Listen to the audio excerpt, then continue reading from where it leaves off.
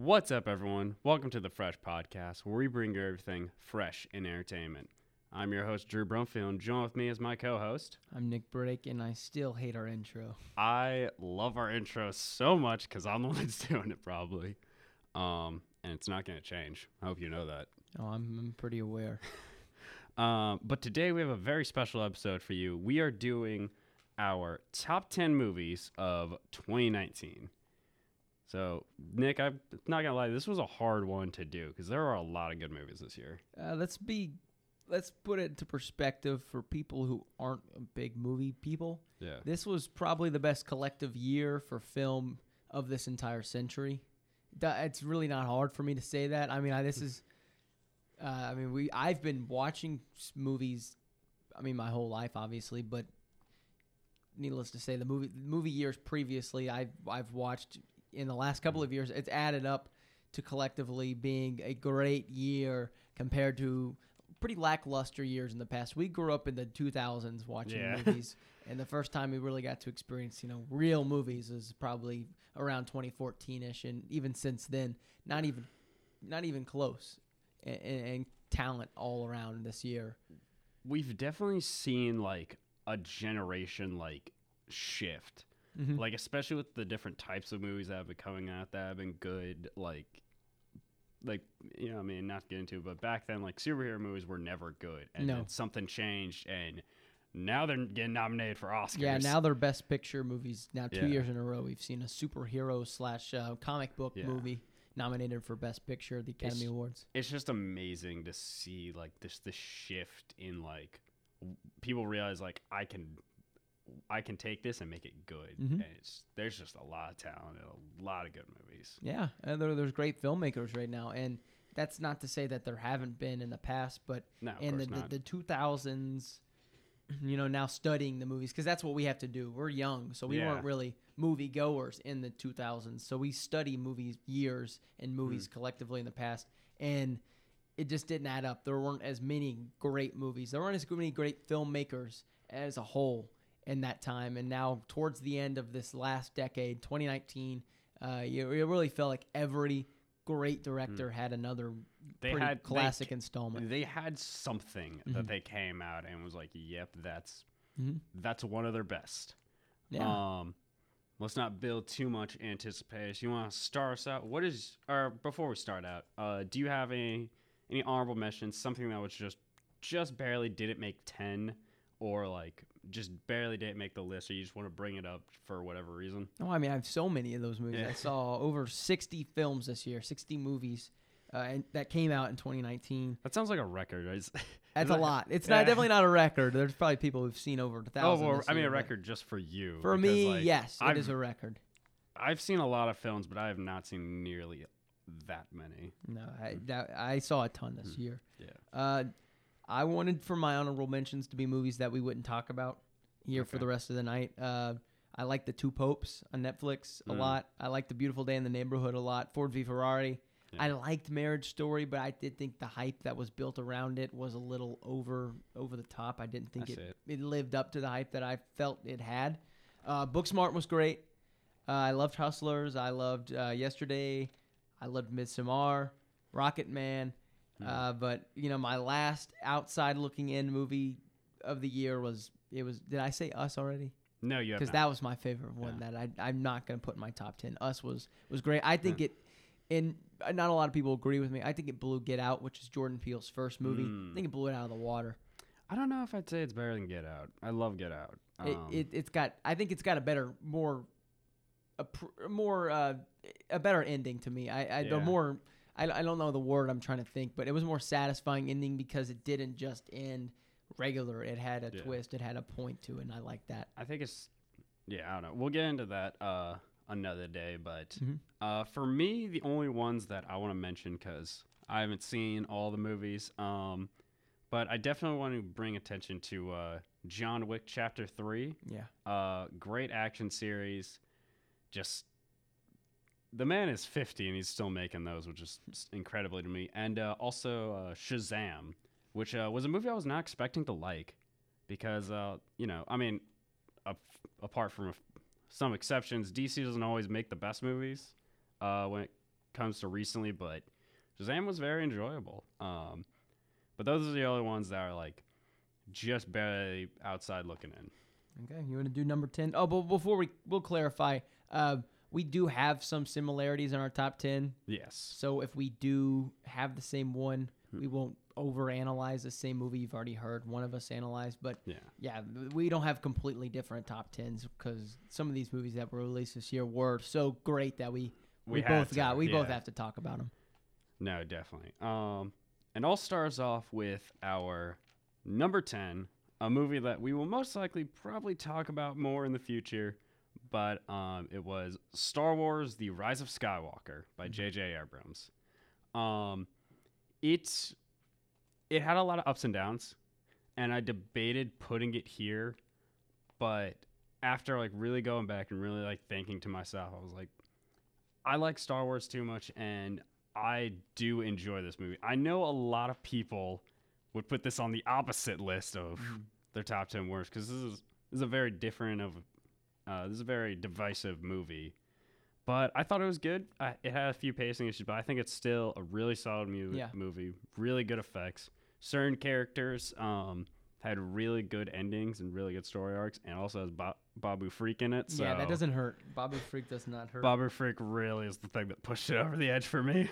Well, here's what I liked. It was, the word that critics throw around about The Rise of Skywalker was fan pleasing, and well, I'm a fan. I was saying that doesn't sound like a negative. It wasn't, and it's been used as probably the biggest negative. Obviously, pacing issues. That's one thing that people talk about. But fan pleasing. That's their biggest issue with the movie. But honestly, if I'm going to take a movie that had very unsuccessful time with critics versus a movie that was Last Jedi was one of the highest rated Rotten Tomatoes Star Wars movies ever. Yeah. Whereas The Rise of Skywalker now is the lowest. Oh, it's the lowest. But it's one of the highest on fan scores on Rotten Tomatoes. Whereas The Last Jedi was the lowest. So pick and choose your battles. Yeah. But I'm gonna go with the one the audience likes and the audience is cheering for, rather than critics. No, definitely.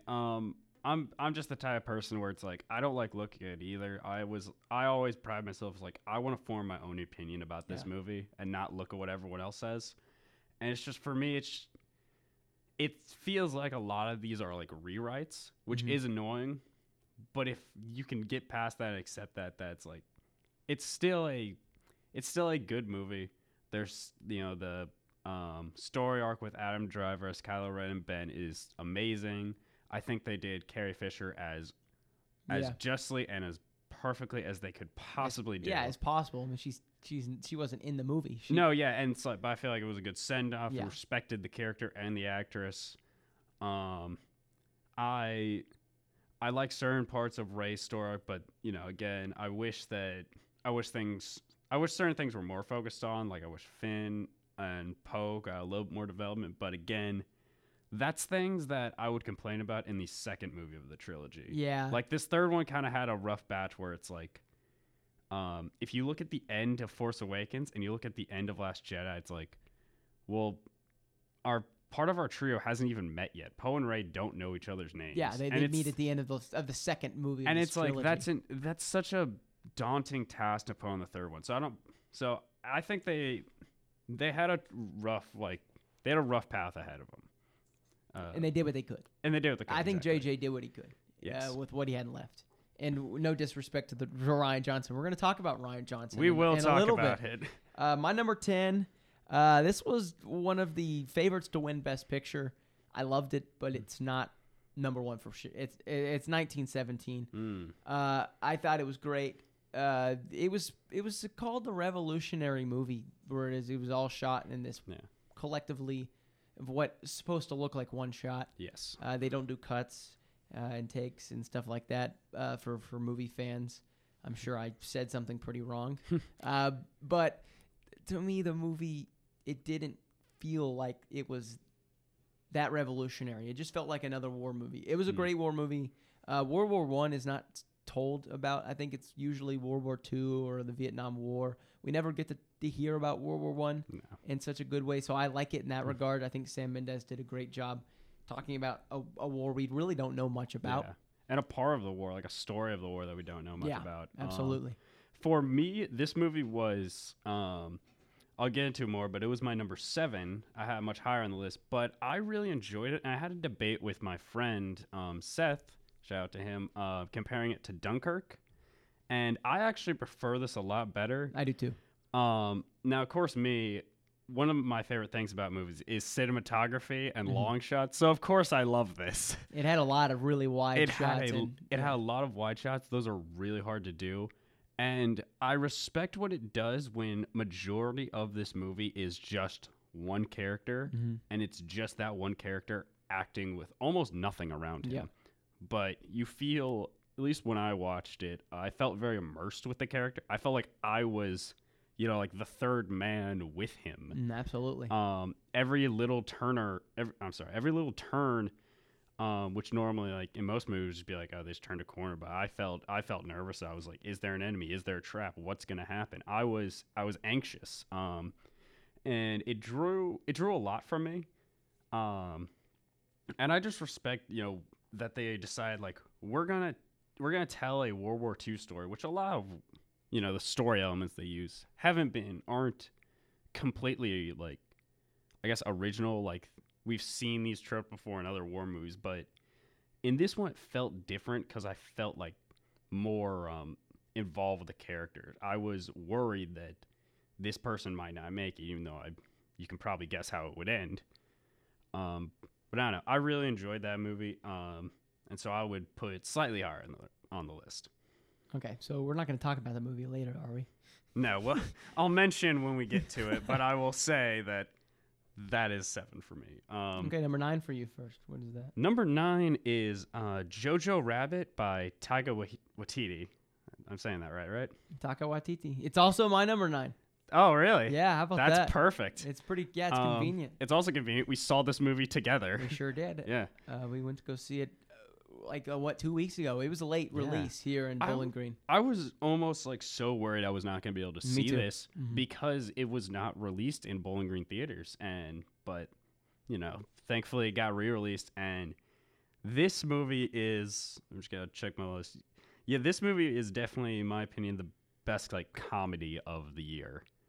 Because I'm looking at my list and it's the only comedy I have, and it's really funny. It's a lot of dark humor, but it's dark humor about the Nazis, so I feel like it's okay to make fun of them like that. And it surprisingly has a lot of heart to it. I was not expecting to like get emotional about a parody Nazi movie, but it drew a lot of emotion out, a lot of great acting from some really young actors. And even the older cast was great. I don't know, I just really enjoyed it.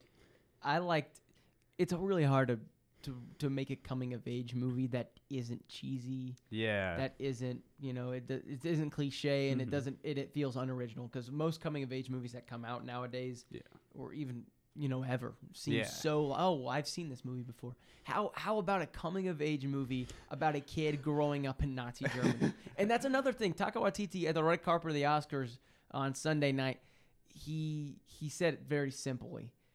He said, I wanted to tell a story about people you don't think about during World War II. You don't think about the kids living in Nazi Germany. You hear about almost everyone else in World War II, but you don't hear about that. So he's going to tell this really, really unique story that we've never heard of. We didn't really know that we wanted to hear that story, but once you hear it, you're like, wow, that was awesome. I loved it. And go Jojo Rabbit. It's just I like that point that I brought up. That it's like you always hear about the Nazi faction and what they did to Germany, but like that's not every single human being that was in there was acted like that. There are kids, there are women, there are children that just don't really understand what's happening. And I thought that was a very interesting perspective. And it showed propaganda and how these kids are brainwashed and how these people are brainwashed. And I mean, they're kids. They say what they hear. I mean, it's funny to us looking back now, but like it's kind of almost accurate where it's like, that's kind of just how people thought back then. They just accepted that this was their reality. So a really good movie, really good comedy. It's hilarious. moving on to number 8. This is gonna be a very not everyone's gonna have this one on my number 8, but it is Godzilla, King of the Monsters. Boo. Make this point very quick. This movie's terrible. I love this movie, but it's a very, and also shout again to my friend Seth, because this is one of his favorite movies. But it's a very like 80s monster movie, but with amazing effects. Nick, you might not like the movie, but you have to admit, it looks beautiful. It does, but it didn't start until the end of the movie. The last 10 minutes are the only part of the movie you need to watch. I would make the argument for that with Godzilla 2004. Yeah. Or 14, I'm sorry. They're all the same. They are not. This one's great. There was the Godzilla versus Rodan fight in the first like 30 minutes of the movie was amazing. I really enjoyed this. I thought the cinematography in this movie was great. I thought the sound design was fantastic. All the different creatures have different roars. I will admit the acting is not the best. No. It doesn't have the best plot, but at the end of the day, I am watching a Godzilla movie. I don't need it to be Oscar-winning performance. I don't want it to be that. I want it to be big monsters attacking each other, and that's all I gotta say about this one. I like it. Okay, it's like my guilty pleasure. My number 8 is my guilty pleasure on this list, so that's interesting because this is a much different guilty pleasure. My number 8's Knives Out. Which I believe you have on your list as well. I have it much higher. I would not call this a guilty pleasure. I would call this a good movie. It is a good movie. It is, but it also it snuck into my top 10 for sure because I didn't expect it to. I didn't expect myself to go see this movie twice, but I loved it. It was special to me because it was a whodunit.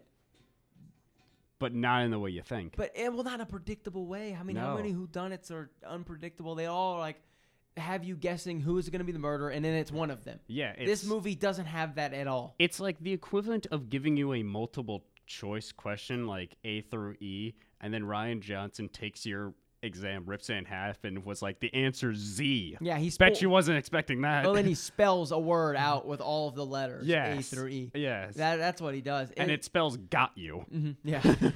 Well, you think the movie sucks while you're watching it because you're like, okay, so we know that who does it because they said it in the first 20 minutes. And then you know that's not at all what happens. Well, I didn't think it sucked in the first couple. But you question it. You're like, where's this going to go? I think that's great. I think that's I do too. Amazing writing. I do too. And that's why I love it. And I remember at the beginning of this movie, I was, and everyone has this, slight spoilers for it, but if you have not seen Knives Out, you really should because it's phenomenal. But you're watching it, and then he's going through all these characters, and you're like, all right, these are my choices of who actually killed him. And then when it gets to her, and you think, like, oh, the gimmick, she can't lie, so she's going to be used like a lie detector. And then and then it shows you what actually happened. Yeah. So the entire movie, you're going to be like, well, what's the movie about? Yeah. And what's the catch? Yeah, what's the catch? And there's a catch. I was thinking, we won't give away the catch, but I was thinking, like, this is genius. I thought this was just going to be like another like Mystery of Clue type movies, but it was a really smart movie. It was also a very funny movie. It was. It was also nominated for Best Golden Globes comedy or musical. Jojo Rabbit. I don't know if I would call this a comedy, but I guess, yeah. Yeah, well, Once Upon a Time in Hollywood, which won that award. I mean, I wouldn't call that a comedy. Yeah, exactly. Necessarily.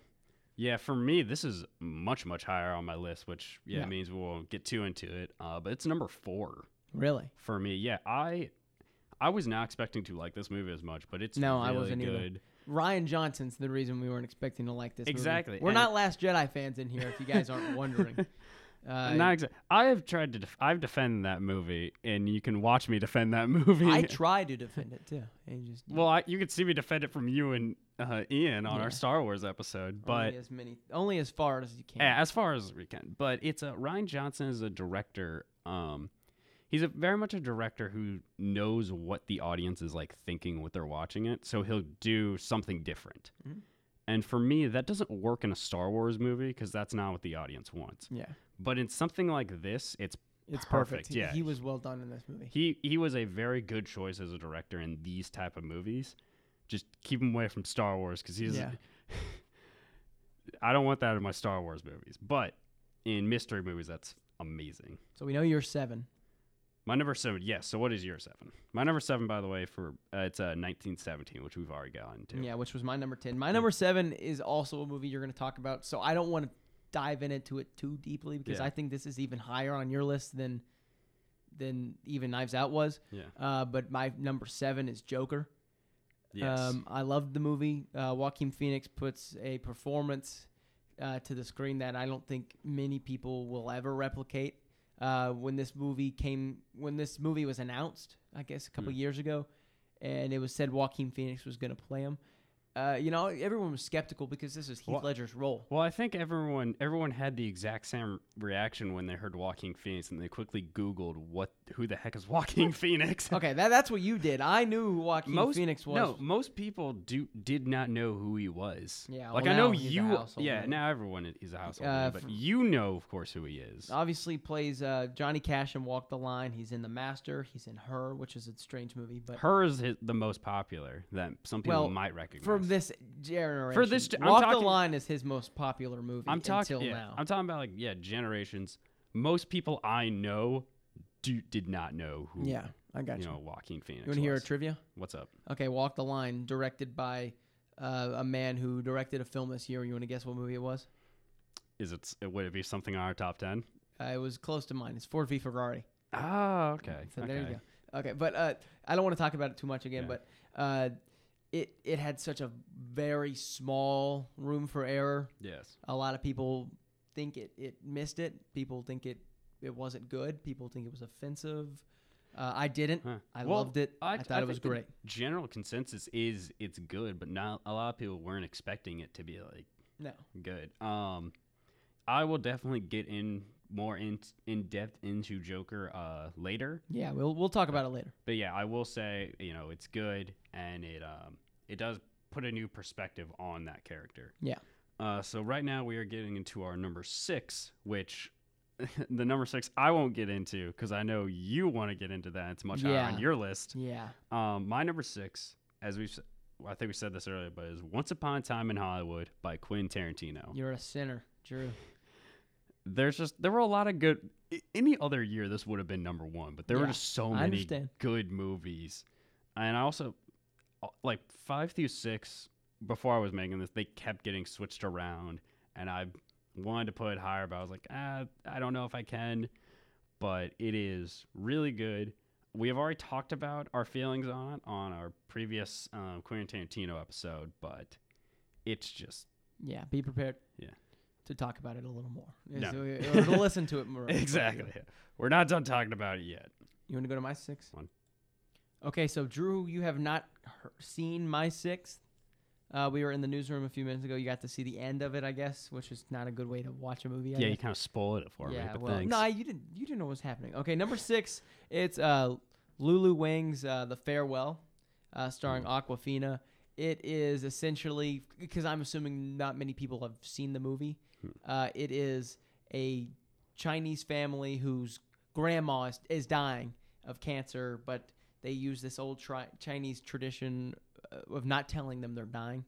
So you see this family coming together in this crazy time when the lady's dying and they're planning a wedding. It's just hilarious. It's great. It's hilarious. Sad. It is. It's great. It is very funny. it is very sad. Awkwafina won the Golden Globe for Best Actress in this, and she deserved it.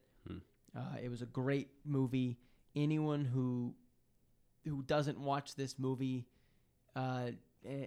you're missing out, quite frankly. But that's all I can really say about my 6. You showed me that one clip, and from that one clip, I was about to start tearing up, and I was like, "What is? I don't want to watch this. It's too sad. It's very get it's it sad. away." But I'll definitely have to check that out because that is it seems like a very emotional movie. Yeah. Surprised to hear it's funny. It is. Oh, it's hilarious. I mean, Awkwafina is a comedian. Oh no, I know. Well, I understand Awkwafina as a comedian, but when you describe the plot, that doesn't sound like a comedy. I can't even compare it to another movie. I'm trying to put it in perspective. No, I understand. It's so hard. You laugh, you cry. I didn't cry because I didn't cry, but no, I understand. Yeah. You got emotional. It stirs up every emotion that you've got. And I think that's a perfect movie, and that's why it is so high on my list. a perfect movie, and it's only number 6. Oh, that just shows That you. just shows you 2019. if that doesn't tell you anything about this year. Oh, yeah. Well, going on from number 6, the Beyond Perfect movies, apparently. Yeah, these are the Beyond Perfect movies. For me, number 5 is The Irishman by Martin Scorsese. Yeah, and I'll talk about this one later, too. Later. Well, not too. Well, okay, yeah. For me, it is, again, it would be so much higher if it was any other year. Mm-hmm. It was really good. It definitely called a film. Little reference there. That's a Scorsese reference there to the Avengers, which we'll talk about. But it's a different kind of Scorsese film to me because it's more than just the traditional mob movie. It's got, it also has the perspective of growing old. And again, I'm sure you'll get more into it as well. But it's a very, everyone heard this was coming out and thought this was going to be amazing. And for the most part, they were right. Yeah, they were. All right. Okay, I'll do mine. Yeah, you're number 5. Drew has also not seen this movie. Wow. Just calling me out on Listen, everything. the 3 movies in my top 10 you have not seen are all A24 movies. So that just shows you A24 is flying under the radar in terms of movie making. Number 5, it's Adam Sandler's Uncut Gems. Oh, yes. And this movie is so awesome. Adam Sandler, just like Awkwafina in The Farewell, plays this very unfamiliar role where he's playing a serious role in it's a thriller movie. Mm-hmm. He is the owner of a jewelry company, basically. Yeah. And his newest client is NBA sensation and my all-time favorite player, Kevin Garnett from the Boston Celtics. Oh, that's why you like it so much. It's one of the reasons. But it like the other movies, it stirs such an incredible amount of emotion, whether it's laughter, it's fear, because you are fearful for this entire movie. You can't watch this movie sitting back, whether you are in a theater with reclining seats or not. You're not using them. You're sitting on the very corner of your seat, and you are watching this movie with pure fear and adrenaline. I love it. Anyone's gonna like this movie, except for the 2 old ladies who walked out because it was totally the wrong movie. They didn't need to be there. They were trying to find like the Minions movie or something. Yeah, I think they were walked looking in Uncut Gems. Yeah, they were in the wrong movie, but it was sensational. It really was. Not a comedy though, even though it stars a comedian. That is, yes, as you wanted to point out, that is also something I have not seen. It's on the list. It definitely is. Better be. So moving on from that, well, actually not really, because my number 4, we have already talked about, is Knives Out by Rian Johnson. Mm-hmm. Again, amazing. One thing I do want to bring up that we didn't bring up is an amazing cast. Yeah. And the star of the cast is this, I forget her name, but Ana de Armas? Yes, technically the main girl, but you see the trailers and you don't think it's her. No, you don't know she's the main character. Yeah, and it's very surprising when you realize you're watching the movie and you're like, this is about her, even though it's got Daniel Craig and Chris Evans, and all these huge names. And she does amazing in this. She's really good. Definitely. I was not expecting her to pull out such a performance. And I love the ending. I love the message of it. Yes. There's some underlying political themes in that movie, too. Oh, yeah, come on. If you think about it. You know Rian Johnson. Oh, yeah, he loves putting political things in his movies. And it's pretty strong and it's pretty cool. Definitely. I very much recommend Knives Out. And Knives Out is also a movie where I recommend it to almost everyone. Like, I kind of have a system where it's like, I would not tell my mom to go see Once Upon a Time in Hollywood. Yeah. I would not tell my mom to go watch Irishman. But I think my mom would love the heck out of Knives Out. And even though it's a mystery, it's incredibly simple to follow. It's really good storytelling, and a couple really good twists in it. Yep, I agree. So for your and moving on to your number 4. I'm gonna be quick again here because this is a movie probably no one's seen, which is a weird theme of my top 10. You might. Number 4 is The Last Black Man in San Francisco. It's Joe Talbot's first film. It came out for Sundance. This is his first film? First ever. I mean, it's an incredible movie. Huh. So essentially, what it is, it is just it's about these two characters who grew up in San Francisco, and they were forced to leave because of high rent and property value which is further known as gentrification. So it's a movie about gentrification, which is not something you see in movies a lot, but it's powerful, it's strong, and I mean it's a good buddy movie too, which is I love buddy movies, but it's a really good movie and some really strong breakout performances in it. Jonathan Majors is a guy who, I mean, do we know his name? No, I don't. I can't think of what else he's from. Nothing. Yeah, and you were gonna hear his name more after this. I guarantee it. These are really strong characters. Danny Glover is in the movie. He plays Jonathan Majors' father, but grandfather, excuse me. But it's a great movie. Anyone would love this movie. It's just about finding it and seeing it. And I'm about to say, because I did not. The only like advertisement I've ever seen for this movie is you telling me this is. At one point, this was your favorite, but that's because it was earlier in the year. Yeah, it came out in June, and which is a problem, I think, Oscar-wise. It came out too early. It came out during like a lot of summer blockbuster movies when it's very much a December Oscar. I don't like using the word Oscar. It's an award season movie. Yeah, that's a better word because I used to use the term Oscar bait movie. Yeah, well, and it didn't get anything. Yeah, it doesn't get because it came out too early, and that's about playing politics in movies. But I remember you showed me the opening scene, and I watched. And I was like, "Dang, that's beautiful." That's how it starts. Yeah, it looked like an end. I thought you were showing me the ending. I'm like, "Oh, why'd you show me the ending?" And it's like that's the beginning. It lays down the foundation for the movie. Yeah. You're like, "Look, we live in this area with contaminated water. We can't even. You guys have to wear masks to come into our area. Yeah, but we've been breathing this air for 50 years because you kicked us out of our homes." And it just shows you like what life is in San Francisco during that time. I mean, the opening scene is a crazy guy running down the street naked. Yeah. No, I'm pretty sure that's normal San Francisco today. That's nothing. That's like saying a pigeon or something today. 3. We're to number 3 already. I know. We kind of blew through these, but good. We don't want to make people bored. Exactly. I mean, and a lot of these we've talked about before, and we've talked about multiple times. But these top 3. We're definitely gonna go in depth about them, especially with my number 3. You mentioned it earlier. It is Joaquin Phoenix's Joker. It was a movie where I was going in. I was like, this will probably be good. But I was expecting like a comic book movie good. I wasn't expecting like Oscar level performances. I wasn't expecting to be emotionally attached and drawn to a psychopath. And it really breaks down this character and just shows you like, not only can like this happen to anyone, but it's like, it's really almost at a certain level, like, I don't want to say not his fault because he is a bad person and he does terrible things. But as you're watching it, you're almost rooting for him to like, not get away, but you don't want him to like be punished. You don't want Batman to come out of nowhere and sock him, which is a very hard thing to do with a character who does these terrible things. But it's definitely Joaquin Phoenix's, in my opinion, his best performance. It is. It won him his first Oscar. Yeah, it did. So you can't say it isn't his best performance technically.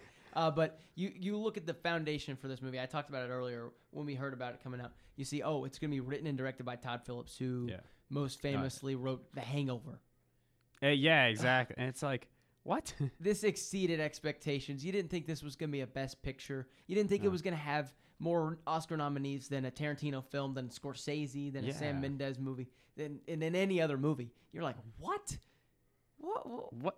Joker? Like, Joker? How could that DC happen? Comics movie. A DC, the same studio that brought me Batman versus Superman made this.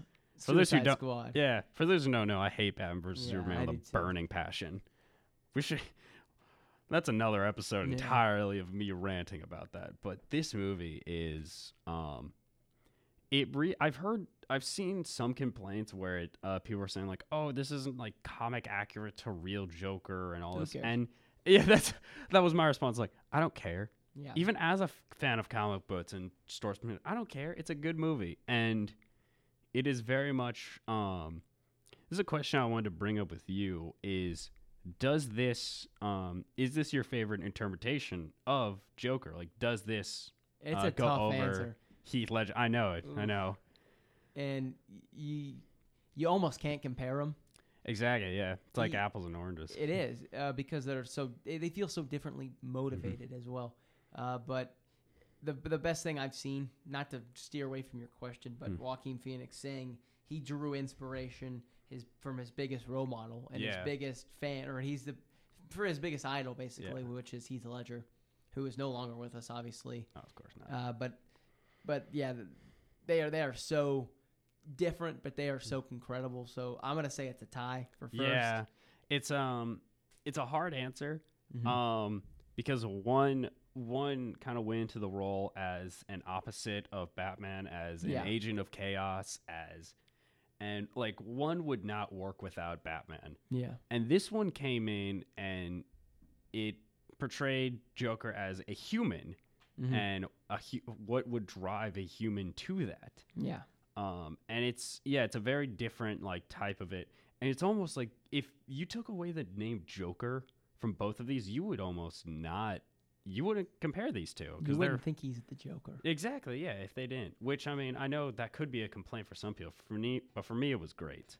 I also do love the, I guess, references or nods to one of my favorite movies is Taxi Man with Taxi Driver. or Taxi Driver. I'm sorry, De Niro. De Niro, not Taxi Man. I'm sorry, Taxi Driver. I'm sorry. I mean, it is a lot. And that's the cool part that De Niro was in this movie. Yes. Because De Niro got to help Joaquin Phoenix. Yeah. Because this was a very similar. And that's the inspiration for this role is Taxi Driver in a lot of ways. But, yeah, I mean, overall, this movie's great. It's no disrespect that I put it at 7. It's just because I love all these other movies so much. And I think it is, I am a comic book fan, but I think this goes beyond comic books and, like, takes the character and, reimagines it. So yeah, it's number 3 for me. It's I'd say it's a must see, but most people have seen it already. It is it's incredible. It's probably the best thing DC will ever make. Yeah. And for you, your number 3? My number 3 is The Irishman. Scorsese. It's one of his best movies, which is insane to say. That's So you were putting this above Godfather. That's Francis Ford Coppola. Oh my gosh, I'm so sorry. Yeah, see, look at this. We're talking about movies. I'm talking about movies. No, okay, so Scorsese that's not has embarrassing. done great things like he has made The Raging Bull. He's made Goodfellas. He's made The Departed. I said he made Godfather. I'm sorry. I'm embarrassed by that. We can. No, it's fine. But anyway, yeah, it definitely is like an amazing movie.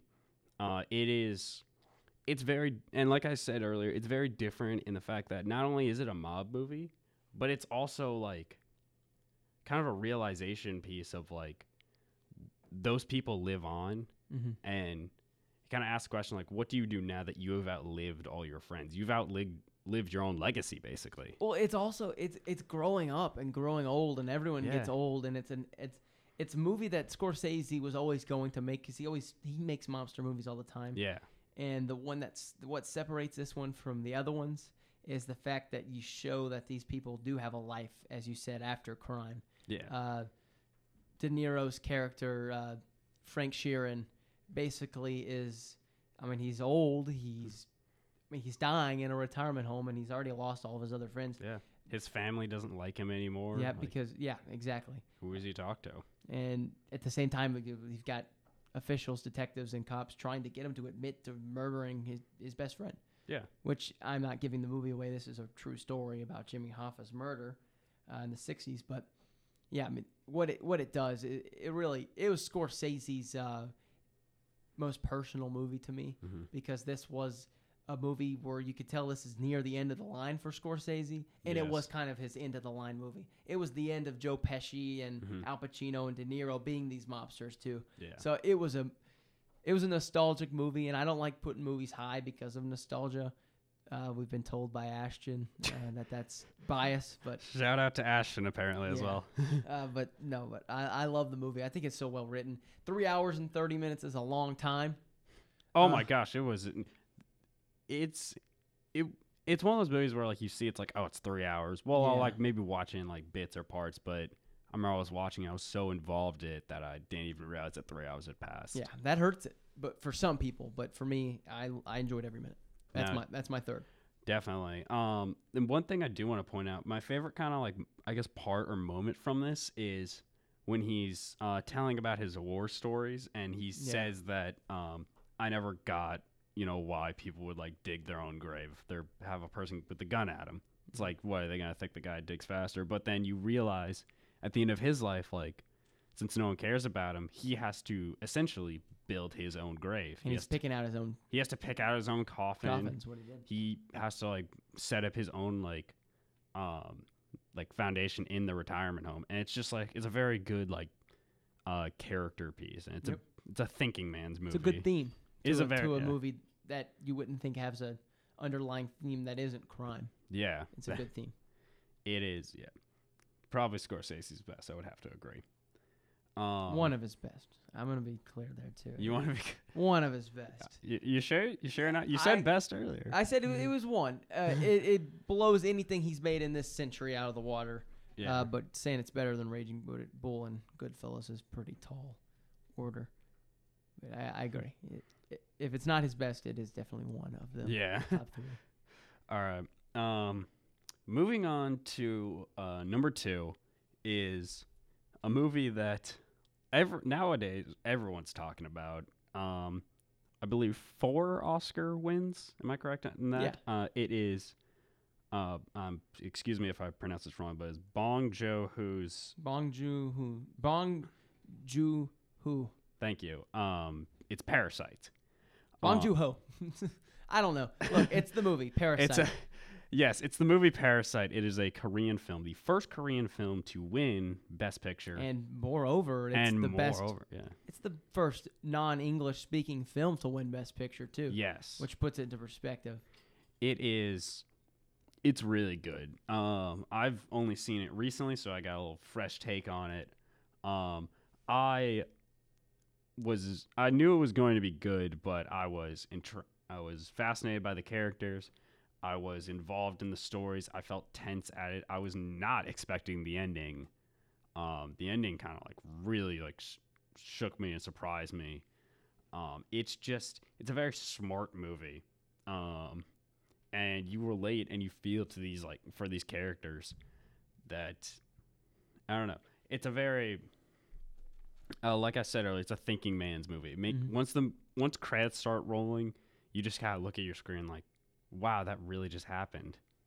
You got all these thoughts running through your mind. And any movie that can make you like really question yourself is fantastic.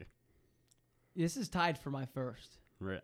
This is it shares my title of best movie of the year, and I'll go first. I'll say it first since you're already talking about it. Exactly. But, Bong said something very awesome when he was talking about this movie. He says, if you can get over the 1 inch tall barrier that is of subtitles, then you are going to be exposed to so many different great films that you would miss otherwise. Mm-hmm. This is one of the movies that got me over that barrier because I have always been reluctant to watching movies that are completely in a different language. Yeah. I forgot I was reading subtitles after 10 minutes. Yeah. It is this movie where you're taking turns and twists that you don't think are going to happen, but once they happen, you are just so intrigued in. And I mean, my love for this movie. I'm a love for this movie my entire life. I already know I will. I know this is gonna be one I watch when I'm old. And I remember when this won Best Picture. You know, when telling that to my children and whatnot. But it's very it's off-putting because I know people. If I recommend this to them, be like, oh, it's a Korean film. Yeah. I don't want to read the whole time, but it's not. At no point was I watching this and I had to like stop and go back because I misread something. It's their loss, right? Exactly. Yeah, and at that point, like if you're if that is the only thing that is stopping you from this, then I feel sorry for you because this is a great movie. Yeah, and this isn't a hot take. The Scorsese, we were talking hot takes over there about, being the best Scorsese movie of all time. This is not a hot take to say that this is the best thriller movie ever made. Oh no, I don't think. Well, maybe ever made. Ever made. What else? That's like This I is don't a know. best picture winner. That's the thing, like, because I can't think of other things that would be best picture winners that could be thrillers. Gosh, that's a hard question, but it definitely is up there. It might be one. I won't say it's not. A true suspense thriller movie. I'm never gonna watch one like this again. No, this is a very unique movie. This is it's incredibly well acted. Something that I've mentioned a little bit, never got into it, is the acting is more than just saying your lines with passion. It's also a lot of good acting. This is like facial work and and especially on the I can't remember his name. Even if I could, I probably couldn't pronounce it. But the father. I forgot his name too. But he does amazing work, especially at the end. You can see all these emotions, all these thoughts running through his mind, and it's only you only see that for a second, but you get it. You understand what he's thinking and what he's going through, and it's really good. It deserves all the praise it's getting, and I highly recommend it. It's especially to people who say, "Oh, I don't like subtitles." Like, please give it a try. This is a good intro into foreign film. Yeah. How about that? Well, I don't know if I'd say that because I don't know if a foreign film would be better than this. Yeah, you're right. Well, technically, this is the most awarded. It's the most accomplished foreign movie ever made, international movie ever made. Yeah, at least here in It won America. Best Picture. Yeah. Which has never happened. It won the award for Cannes being the best movie at that film festival, which has never happened for a Korean film. I mean, it's just shattering the glass ceiling, if you would, for international movies, and that aren't in English, which is it's really good. Highly recommend this one. Yep. And so that puts me at my number 2. Now, and you're number 1, right? No, my number 2. We haven't gotten to number 1s yet. It was tied for your number 1. So what was the other thing tied for number 1 for you? I have one left. So do I. Oh, okay, yeah, okay. So my number 1 is Quentin Tarantino's 9th movie, Once Upon a Time in Hollywood. Yes. It's tied for 1. This movie is, as I talked about earlier, it's a buddy film. It is about the Manson murders in 1969, one of the craziest times in American history. Yeah. One that we grew up learning about in history books, but I mean, you talk about not only altering history, but just putting your own spin on life. That's what Tarantino does, and that's why he's so unique and he's so great. I think I mentioned this to you, and I believe I've mentioned this on the podcast, but the title almost gives it away, where it's a little bit, where it's once you hear Once Upon a Time, you think of a fairy tale, and this is basically if you took the Manson murders and you made it into a fairy tale with a happy ending. Which is weird. About. But if any director could have done this, it's definitely Quentin Tarantino. Yep. I mentioned it earlier. It was 6 for me, and like honestly, it's insane. But like looking at my list, it's like there were a lot of good movies, but this movie it was funny. It was a really good thriller. And it has probably one of my favorite endings that any Quentin Tarantino film. It's my favorite ending in movies. Yeah, it was pretty good. Because it's in my top 5 favorite movies I've ever seen. Yeah. Number 1 being Shawshank, and the ending to that movie does not come close to the ending of this. So I'm just going to put together the pieces there and say it's my favorite ending. If you haven't seen it by now, I don't know what you've been doing. You've surely been doing yourself a disservice. If you've missed any of these movies, really, except for Godzilla. Godzilla's a good movie. I'll defend it. Okay. But the reason this is number 1, tied with Parasite, is A, the ending is so great, but B, the movie is just so fun. It's so exciting.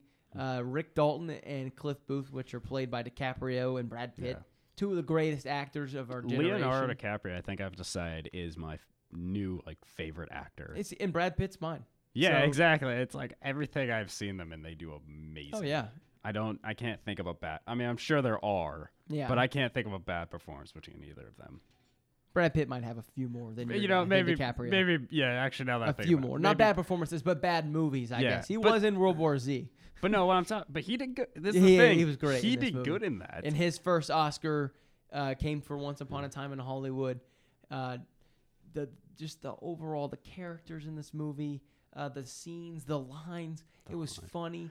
It was exciting. I mean, we're at dinner tonight quoting the heck out of this movie.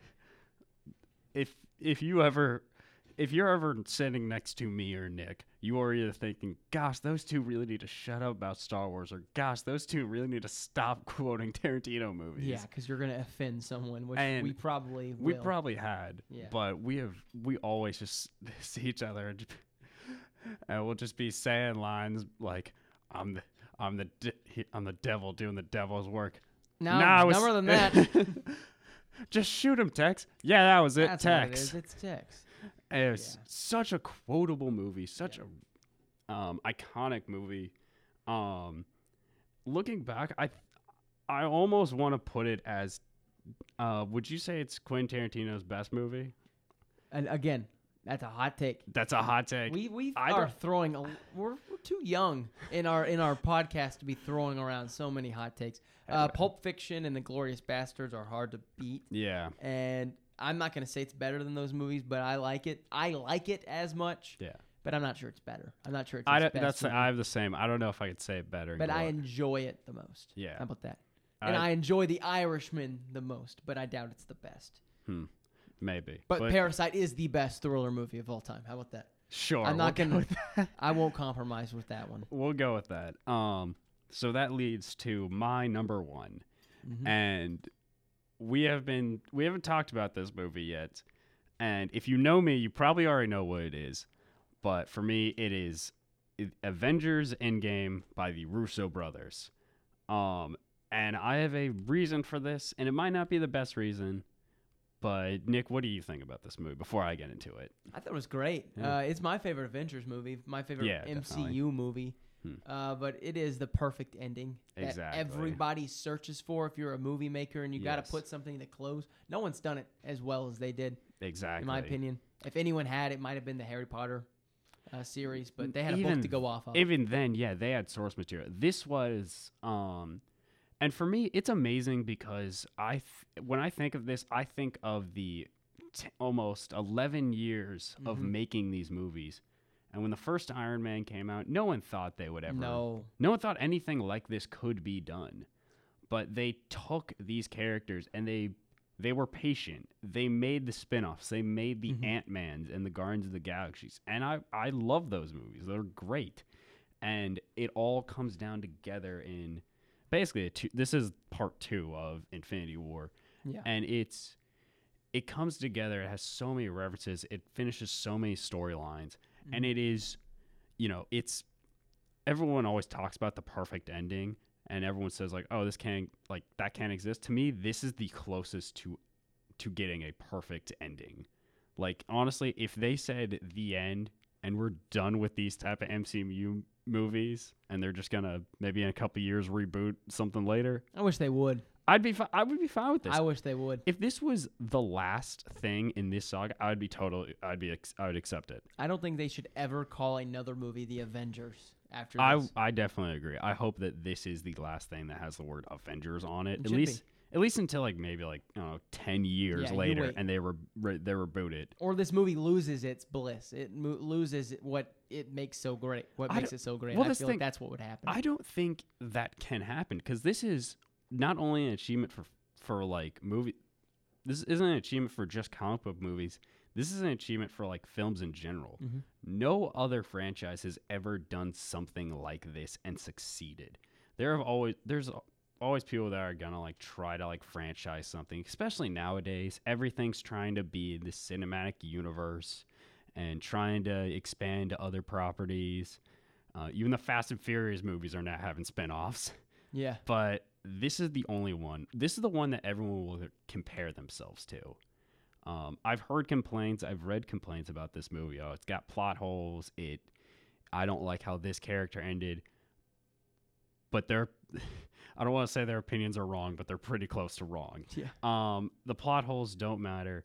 You're trying to finish up 10 years of a story. Of course, it's not always going to make sense. It's also a comic book movie. All of those have plot holes. Almost every movie has a plot hole somewhere. And it's just, I love these characters so much, and I think this is such a good ending for them. It gets me passionate every time I talk or think about this movie. It's also an incredibly quotable movie, like most MCUs are. Yeah, I'd say so. And the last thing I'll say about it, because we're going a long time, but we're starting to wrap up. Yeah, but I don't like box office. Being a box office success doesn't really say much anymore, because usually the bad movies are box office successes. I'm not saying it's but it's fitting. Yeah. It's fitting that this is the highest grossing movie of all time, and it comes in 2019, where this year of cinematic success, all around the world. It's fitting, and this was going to be the one that did it. Definitely, good for them. I love this movie, and I think it's great. Mm-hmm. But that is the it for our top 10. Do you have any movies that you wanted to go back and talk about, or didn't get a chance to say? Or I'm sure I did. Yeah, I'm sure. Well, you have an entire top 100 movies. Or top 60, I guess. I've seen too many this year. You have. I'm surprised you were able to narrow it down to 10.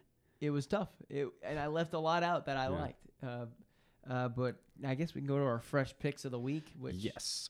Fresh picks of the week. Do you want to go ahead and start? Or? I wanted it to be modern, I guess, more current times than I could.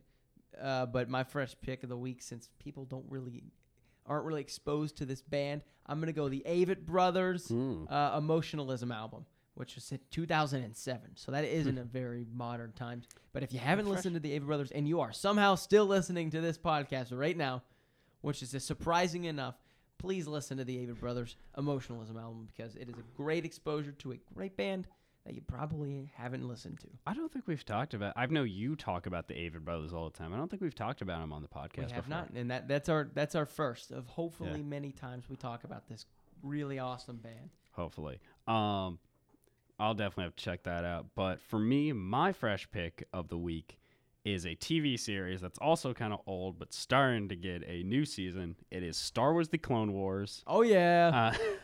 Both me and Nick love this series so much. I just finished rewatching it, and shout out to my sister Allie for letting me use her Disney Plus, because I'm not paying for that. And it's so good. Even people are like, oh, the first season's not as good as the rest, and they're right, but it's still a good first season. It's a good second, third. It's got so many good arcs. It took characters that weren't really good in the actual movies and reinvented them and made them, just great and entertaining.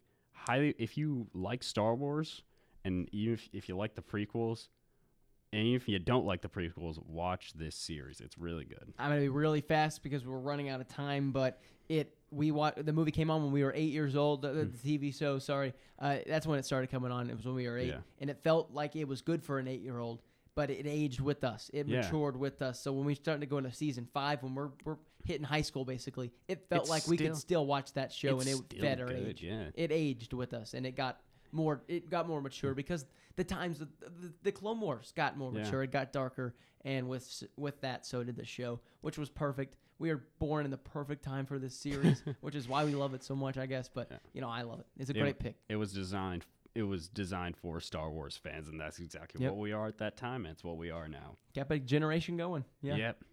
Well, that's all the time we have today, and we want to thank you again for watching the Fresh Podcast.